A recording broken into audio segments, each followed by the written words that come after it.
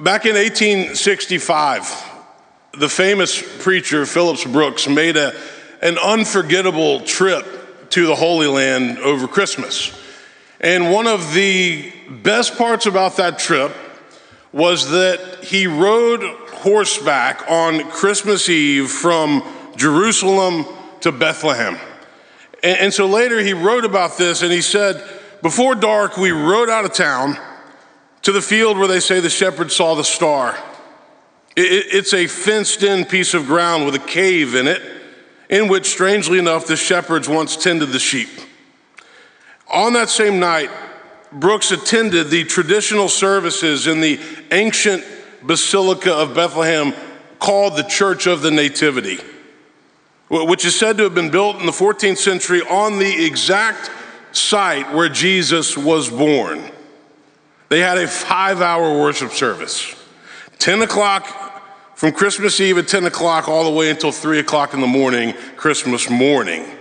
And it made for an unforgettable impression on the young minister, one that he would never forget. Well, 3 years later, he was preparing his Christmas sermons and he was thinking back to that experience and the impact it had on him. And so he decided to write a poem, especially for the young children of his church. And the poem would later become the words to one of our favorite hymns. It began, "O little town of Bethlehem, how still we see thee lie. Above thy deep and dreamless sleep, the silent stars go by." And then remembering again his personal experience of walking out into the quiet streets of Bethlehem early in the morning that Christmas, he continued, "Yet in thy dark streets shineth the everlasting light. The hopes and fears of all the years are met in thee tonight." You see, Phillips Brooks put into beautiful words an unforgettable experience that changed his life.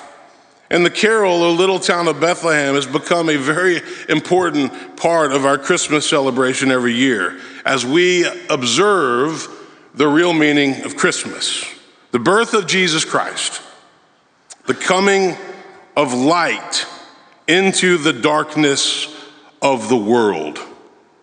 So you could say that on that trip, Brooks was transformed. He was changed. He was awed, inspired. After he went to Bethlehem in 1865, his life, his ministry, the way he viewed Christmas would never be the same again. He had been to the exact place where Jesus was born.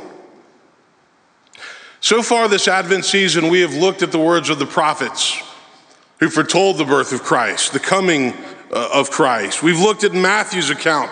That includes the wise men from the east following the star. We talked about Herod. Last Sunday, we looked at Luke's account where he talks about the angel appearing to the shepherds. And today we're in John's gospel, the first chapter. John's gospel is unique and different. It was written at the end of the first century by St. John the Apostle. Certain things had emerged in the Christian faith by this point. First of all, Christianity had gone out into the Gentile world, largely due to the missionary journeys of the Apostle Paul.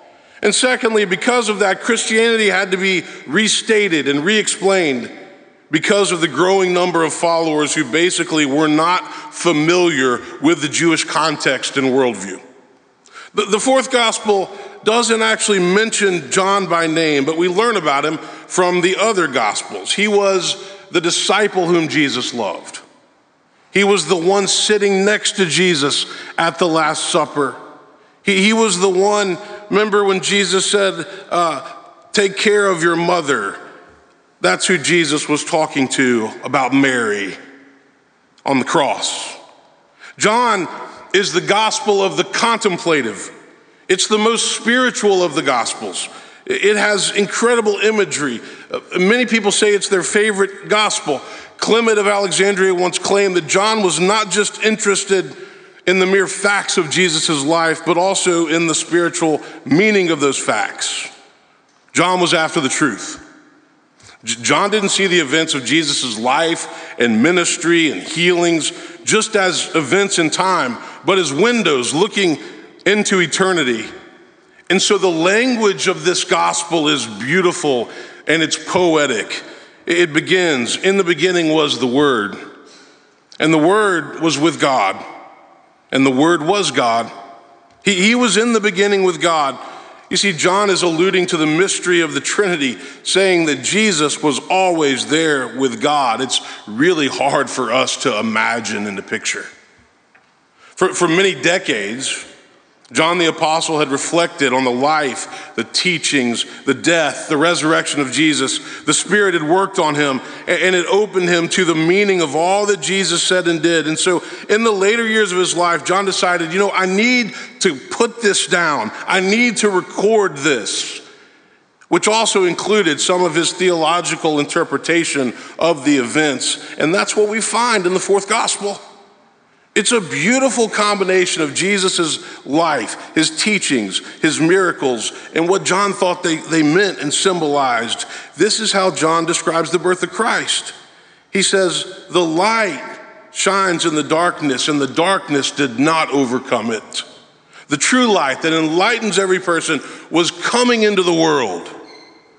Remember Isaiah's words, the people who walked in darkness have seen a great light. Those who lived in the land of deep darkness, on them light has shined. John tells the story of Jesus' birth in this gospel by saying, the Word became flesh and lived among us, and we have seen his glory, the glory of a Father's only Son, full of grace and full of truth. For weeks now, many of us have been driving around in our cars, listening to Christmas music on the radio, or maybe sitting at our houses around the tree, listening to Christmas music. It's soothing. Hopefully it gets us into the spirit. But there's a song that you've probably heard over and over again, at least on the radio. And it was a song written by David Foster, but really made popular by Amy Grant. And the song is called My Grown-Up Christmas List. You know the words of this song? Do you remember me? I sat upon your knee. I wrote to you with childhood fantasies. Well, I'm all grown up now and still need help somehow. I'm not a child, but my heart still can dream. So here's my lifelong wish, my grown-up Christmas list. Not for myself, but for a world in need. No more lives torn apart, that wars would never start, and time would heal all hearts, and everyone would have a friend, and right would always win, and love would never end. No, this is my grown-up Christmas list. What I want to ask you this Christmas Eve is a simple question. I want to ask you, what do you really want for Christmas? I'm serious. What do you really want for Christmas? I don't mean what presents do you want. I hope you get the presents that you want. But remember, Christmas is not about the presents. We all do that, and it's fun, and sometimes we get carried away with it, and sometimes we miss, and sometimes we nail it. But Christmas is about the birth of Christ, coming into the world to change us, to teach us to love each other better, to bring hope and peace, light in the darkness. So what do you really want for Christmas this year? Maybe you need more patience in dealing with difficult people and difficult situations. Maybe you need to be reminded to spend more time with your spouse or your children, and you need to be fully present. Maybe you need to forgive somebody who has hurt you, and you just need to let it go. Maybe you need to reach out to somebody who's lost or grieving or drinking too much to hide their pain. Maybe you need a reboot of your faith. You've drifted from church and you're not feeding your soul. You're not taking your spiritual life seriously. Maybe you just need to slow down this month because it's been crazy busy and you've been racing from one thing to the next. Maybe you just need some rest because you're weary and tired, running low on energy. you need to experience a thrill of hope. Maybe you need to reconnect with a friend that you've lost touch with, and it's somebody that you really miss, and really somebody you care about, but you haven't talked to them in a while. Maybe you need to reestablish a devotional life in the morning so you can center yourself to begin the day. Maybe you need to start praying again so God can help you shoulder your burdens. Or maybe you just need to ask for help because you're tired of doing everything on your own. Maybe you just need some inner peace this Christmas because you haven't had it in a while. I don't know what you really want or need this Christmas, but chances are it's something that can't be wrapped up and it can't be put under the tree.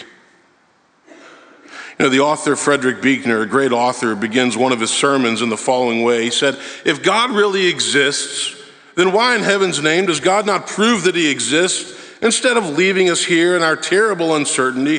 Why does he not show his face so that at last a despairing world can have hope?"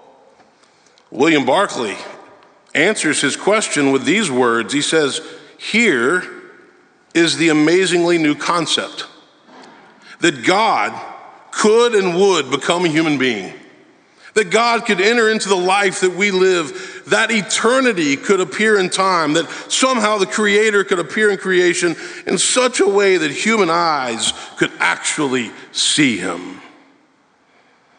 Ralph Sogman said, "You know, the hinge of history is on the door of a Bethlehem stable, and God came through that door at Christmas.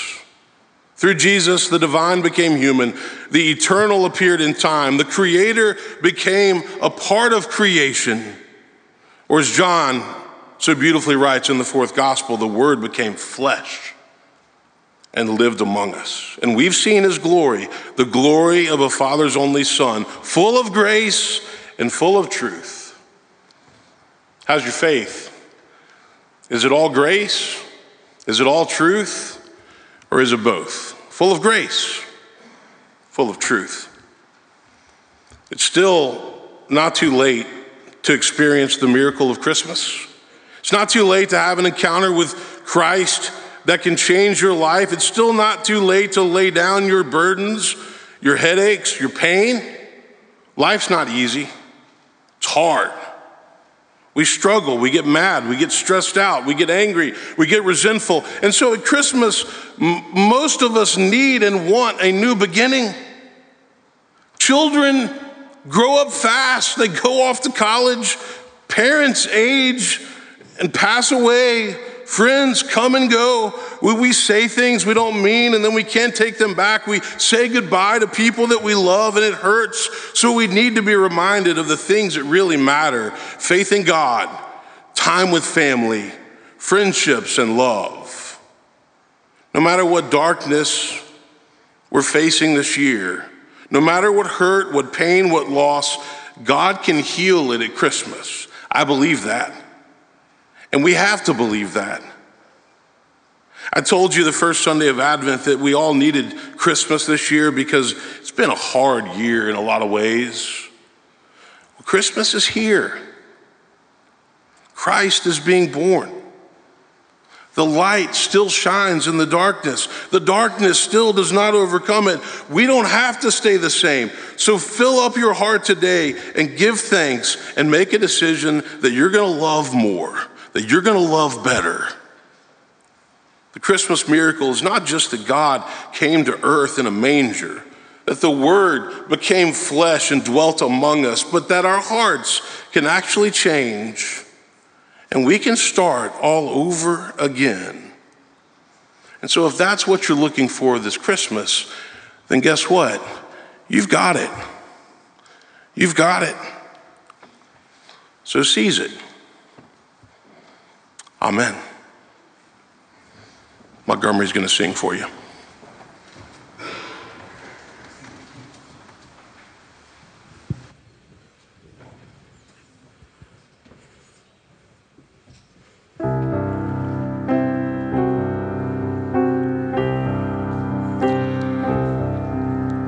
Tinsel trees, pretty bows, wreaths are hanging on our doors. There's color lights all over town.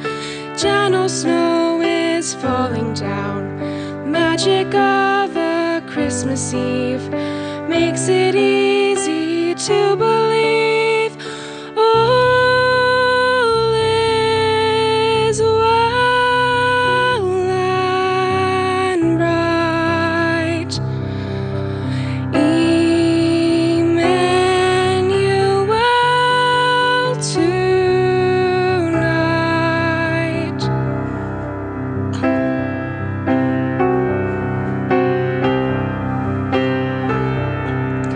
Friends and family fill our homes with old familiar stories told. Have another cup of cheer, it only comes round once a year. Counting all we're thankful for, knowing there is so much more.